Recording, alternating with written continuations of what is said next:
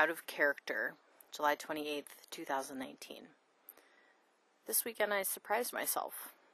I did things I'd consider out of character, things other people do, but not me. I flew up to Ashland, Oregon for a quick up and back trip and started chatting with the woman next to me on my flight. During the course of the conversation, I told her I didn't have a car and wasn't sure how I was getting to and fro. She said, "Well, let me give you my number, and if you need a ride while you're out there, give me a call." I said, "Actually, what I really need is a ride from the airport to my hostel." She told me her parents were picking her up, but she was sure they wouldn't mind dropping me off. I said, "Really?" And she replied in the affirmative. So I got into the car with a stranger that I didn't pay to transport me.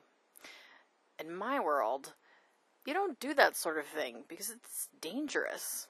Even getting into a Lyft or a taxi provokes anxiety within me, so trusting a total stranger is antithetical to my normal behavior. My whole weekend was like that. I made conversations with strangers. I stayed in a hostel and socialized in the evenings. Even staying in a hostel is unusual for me. Normally I stay in hotels or Airbnbs because I enjoy my personal space. I'm highly particular and want to control as many variables as I can. However, due to financial limitations and also the desire to stay close to town, I slept at a hostel. I've heard stories of people making friends with strangers or the magic of connection during travel experiences, but my magical experiences tend to involve thinking I missed my train, but the train was running late. I barely ask strangers for directions, much less make conversation with them. It may seem like a small thing, but for me it's indicative I'm trusting myself and the universe more.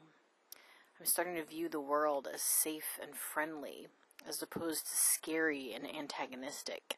It's for many reasons: the chiropractor I'm seeing, the work I continue to do in therapy.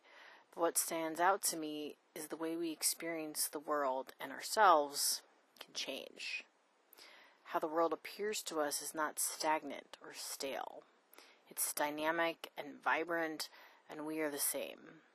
The title of this post is Out of Character, but it's just as true there are many facets to my personality, and perhaps this Rebecca is someone I hadn't met yet, but she's been here all along.